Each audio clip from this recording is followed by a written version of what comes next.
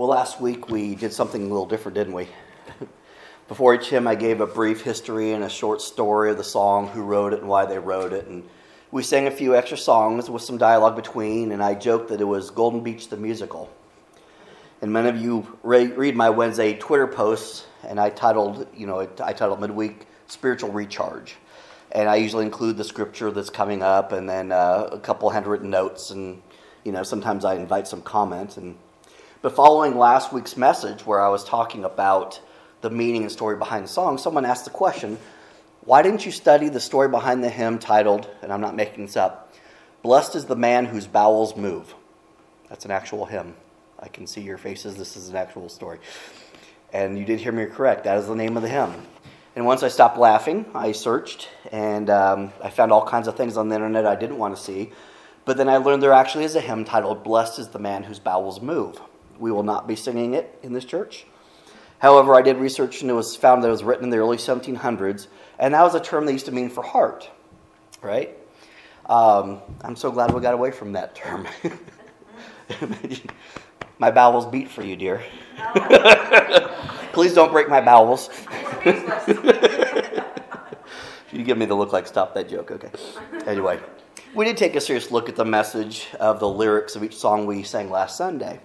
And as I listened to the recording of the service, it was very obvious to me that there was a song or two that were a little more familiar, or perhaps the story of the lyrics resonated with you guys a little more, because you guys weren't just singing louder, although that was true too, but there was more energy behind it. And it's hard to describe, but there was like a literal energy behind some of those songs as you sang them out. And I'm sitting right here in front, so certainly I feel it. And then as I listened to it again, I thought, wow, that's what it's like to be engaged in worship.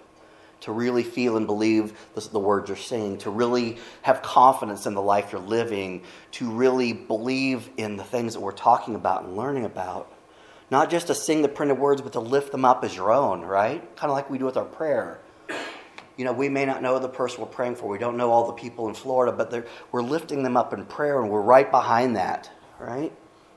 And I hope you're able to capture that spirit this past week as you went about your life, that you did your life a little differently with a little more energy towards the Lord and living a life of worship.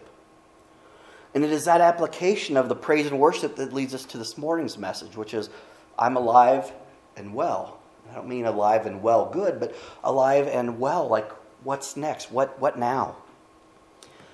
And that's a very personal question with a very specific purpose that God has planned for you. And it's likely different than the plan for the person sitting near you, even if they're family or a friend. God's plan for me, specific one, is different than my wife's and for you guys. And the familiar word of Jeremiah 29:11 reminds us this. "For I know the plans I have for you, declares the Lord. Plans to prosper you and not to harm you. Plans to give you a hope and a future." And we often recall this verse in tough times, don't we? When life gets tough, we're like, God has a plan for me. It's a good plan, right? But the encouragement shouldn't just come from that part of what he says, because his plans are good and that feels good. But the real encouragement comes from knowing that God has a plan for you. There's an actual plan. It's not just chaos. And this great big God who knows all, who sees all, who has made all, he has a specific plan for you and me, every one of us. Because it is a personal and specific purpose, I want to remind you that there's only one who knows that answer for you of what your purpose is. And I want you to think about that. And if you want to know why something was created, you don't ask the creation, right? You ask the creator. Why was this made? Why is it here? So ask him. Ask God. Ask him in prayer and ask him in study. And remember that life is an open book exam. Don't deny yourself the resource of the instruction manual that God, the Creator, offers to you that says your answers, everything you need to know is in here. Look for it and ask me if you don't understand. But as personal and different as each person's life purpose is, there are some general words of guidance that apply to us all. And as we look at these this morning, I'm going to focus on a statement made by the Apostle Paul. Now you remember Paul, and we discussed this morning in Bible study. Paul was imprisoned in Rome. And during this time, he spent time sending many letters to the early churches around the region. And these were churches, the early church, groups of believers that were often met in homes and together. Not the structures like we have today, but these were the early Christian believers, and they were spread throughout the region. And these letters are words of encouragement, and they were words of instruction and words of conviction sometimes, right? He had to get on them sometimes and say, how can you all this stuff just happened and you're already straying. But these letters are found in your Bible and we study them regularly. And if you recall from last week's message, Paul and Silas were in prison awaiting a sentencing that may result in their deaths. And they still sang songs and they prayed and they sang hymns and they rejoiced in the Lord and the glorious gift of grace that was established for them by Jesus. And you remember the other prisoners and the guards were moved by this measure of praise, especially when considering the circumstances these men were in. And in Acts 16:25 it says, about midnight Paul and Silas were praying and singing hymns to God. And what did the other prisoners do? They were listening, right? What a testimony it is to praise God in times of despair. And aren't we more inclined to change our prayers from praise to request when we think that we'd be more beneficial to us to do so? Instead of, God, you are awesome, we say, God, help me, right? We often so forget that the prayer of thanks and the words of praise that are just as valid in the times of desperation. In every one of Paul's letters, he began with words of praise for God above. And he often said, and pray for me. He'd often write to the church and say, pray for me. Not because I'm in prison, but that too, but pray for me because I'm trying to live my life just like you are, to be more Christ-like, and I need your prayers and support. And it was during this period of imprisonment that Paul wrote the words we find in Philippians 1:21. For to me, to live is Christ, and to die is gain. And if you're like me, you nod your head as if you understand, okay? And then you realize you have no idea what that means. And I still struggle with that. Wait, what? I keep wanting to change that to live as Christ. But it says to live is Christ, and to die is gain. And this statement reveals so much about the answer to our question about what we are to do with our lives. Those simple words. And I'm going to refer to it often this morning, but the sense is a part of a much larger statement that deserves its own study we'll take on some point. But we already know Jesus' new commandment, also called the Great Commission from Matthew 18:16-20. And I'll read that. It says, Then the 11 disciples went to Galilee, to the mountain where Jesus had told them to go. When they saw him, they worshipped him, but some doubted. Then Jesus came to them and said, All authority in heaven and earth has been given to me. Therefore go and make disciples of all nations, baptizing them in the name of the Father, and of the Son, and of the Holy Spirit, and teaching them to obey everything I've commanded you. And surely I'm with you always to the very end of the age. And that certainly is a divine instruction for what we are to do with our lives. But if we go back a little further in Scripture, we find these instructions also given by Jesus. This is Matthew 16:24-27. It says, Then Jesus told his disciples, Whoever wants to be my disciple must deny themselves and take up their cross and follow me. For whoever wants to save their life will lose it. But whoever loses their life for me will find it. What good will it be for someone to gain the whole world yet forfeit their soul? Or what can anyone give in exchange for their soul? For the Son of Man is going to come in his Father's glory with his angels, and then he will reward each person according to what they have done. What good will it be for someone to gain the whole world yet forfeit their soul? This is talking about our blessings now versus our blessings, our eternal blessing. Our treasures here on earth, things we seek, and the things we seek above. And we're going to study that in the next 2 weeks as we talk about our forward-looking faith and how do we get to heaven from where we're at. But this verse sheds light on what it means to live as Christ. Wouldn't it have been easier if he just said, like I said, live as Christ? And we would know we should live like Christ lived. We should live like Christ instructed. We should live like Christ would have responded in every situation. But to live is Christ is so much more. There's so much more to that. So let's keep learning. A Christian author, when I was researching this topic, explained it this way. He said, most people focus on the second part of the verse, to die is gain, and they contemplate the joys of heaven. But we should not overlook what comes before. The importance of the phrase, to live as Christ, cannot be overstated. In all honesty, this phrase should be central to every Christian's life. In this statement, the Apostle Paul is saying that everything he has tried to be, everything he is, and everything he looked forward to being pointed to Christ. From the time of Paul's conversion until his martyrdom, every move he made was aimed at advancing the knowledge, gospel, and church of Jesus Christ. Paul's singular aim was to bring glory to Jesus. Now, he didn't start out that way. He started off as a guy that was not that nice, not that good. In fact, he persecuted Christians. And he went through this transformation, and he gave his life. And from that point on, everything was aimed at Christ. So to live as Christ, as Paul said it, means that we proclaim the gospel of Christ, right? Paul preached in synagogues. He preached at riversides. He preached as a prisoner, as an apostle, as a tent maker. That was his profession. His message was constant, and he brought the message of Christ's sacrifice to kings, soldiers, statesmen, priests, philosophers, Jews and Gentiles, men and women. He would preach to literally anyone who would listen. Are we doing that? Even if we're not standing on the corner with our Bible open, are we, through our lives, representing the gospel to everyone? To live as Christ means that we imitate the example of Christ. Everything Jesus did and said, that's what Paul wanted to do and say. The church benefited from his godly example. He said, follow my example and I will follow the example of Christ. That's from 1 Corinthians.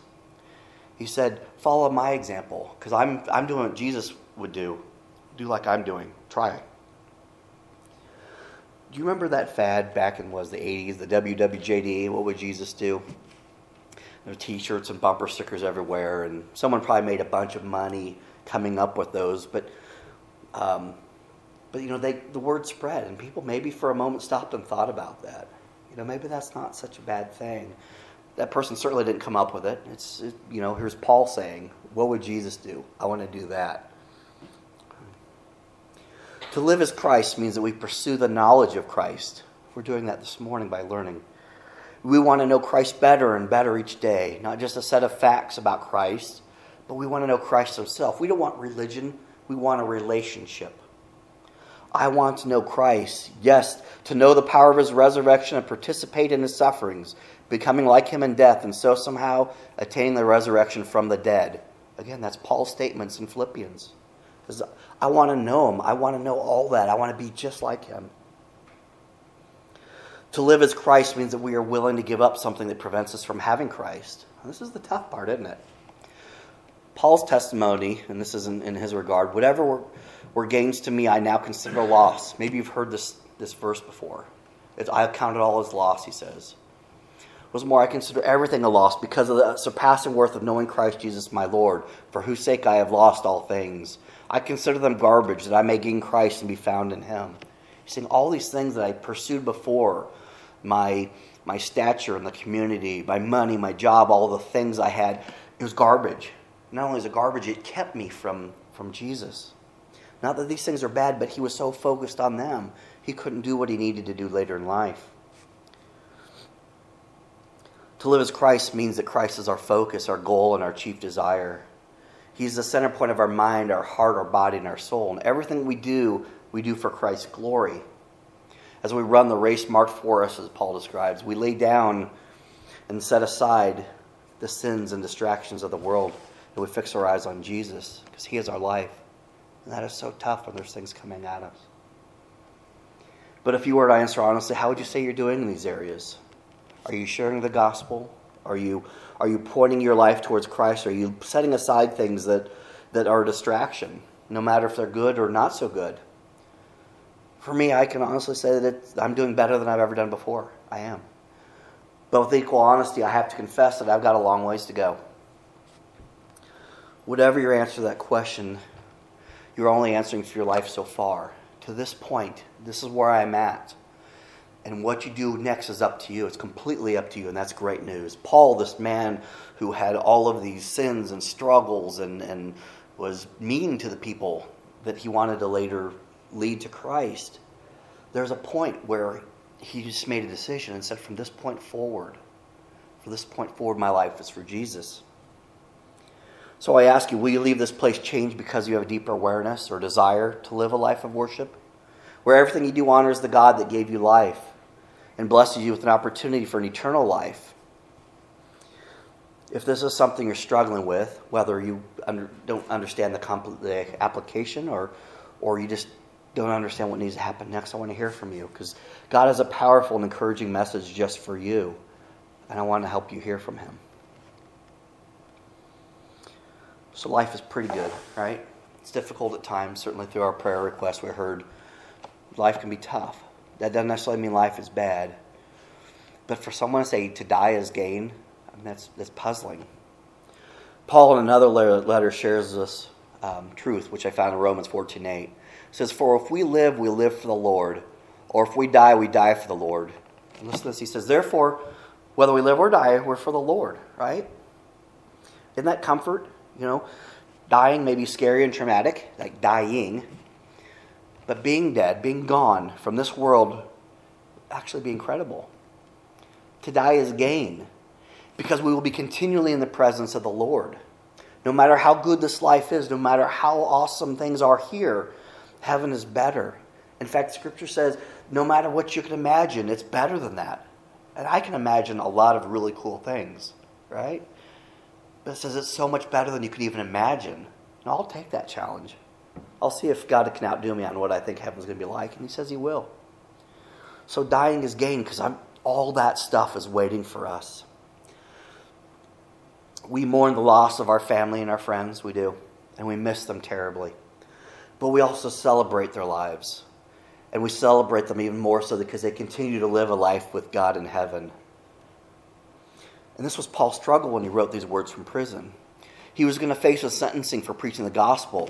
See, to live, he got to go on living as Christ called him to live, which feels good, If you're doing things right and you're trying to be like Christ, even when you fall short, because you got that gift of grace, right? When you repent, say, "Oh, I really blew it today." He says, "Okay, keep going. And it feels good to be on that path. And Paul was on that path. So to live was good. And doing so, he would make gain for the kingdom of heaven because he was converting people. He was preaching and speaking and making a difference. But if he were to die, well, then he'd get to start his eternity, right? With the one that he was always talking about. It's a pretty good deal, too. And during next week's message, I hand to this, we're going to talk about this portion of Paul's statement where we studied forward-looking faith, about what the things we do and the implication it has on what comes next.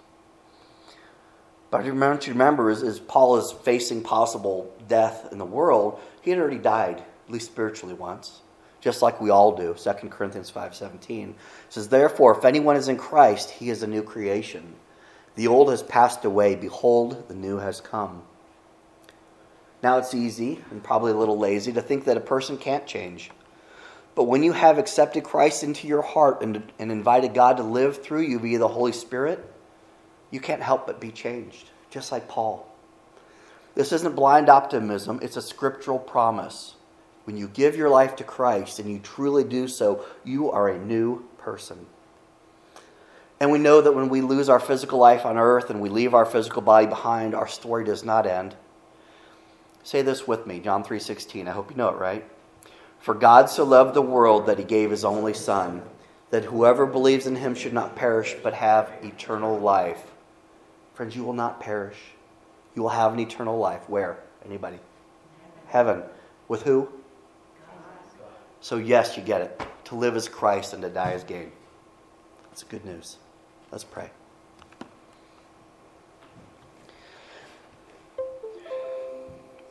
Father God, you are amazing.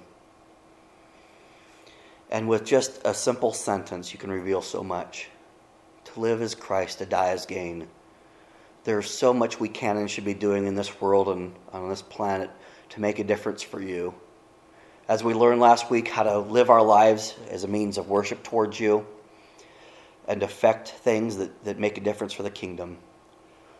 Through the lives we touch, the words we speak, the actions we take. God, but we also know that there's a second part of the promise that says this isn't all there is. This is the dry run. This is the practice for the eternity in heaven, where we get to spend time with you. And God, we know, because you've said so, that you are just as excited about us being there as we will be to be there. So God, we look forward to that. But while we have time on earth, help us to live as Christ lived, as Christ instructed. And God, as always, I want to thank you for this church, this community that supports it. I want to thank you for everyone gathered here this morning and who listens online. Father, for every empty spot in the pew this morning, I pray that it serves as a reminder that there's room to invite others into a relationship with you.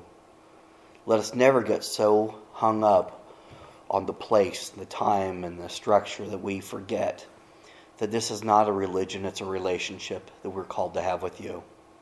And we thank you for that. In your name I pray. Amen.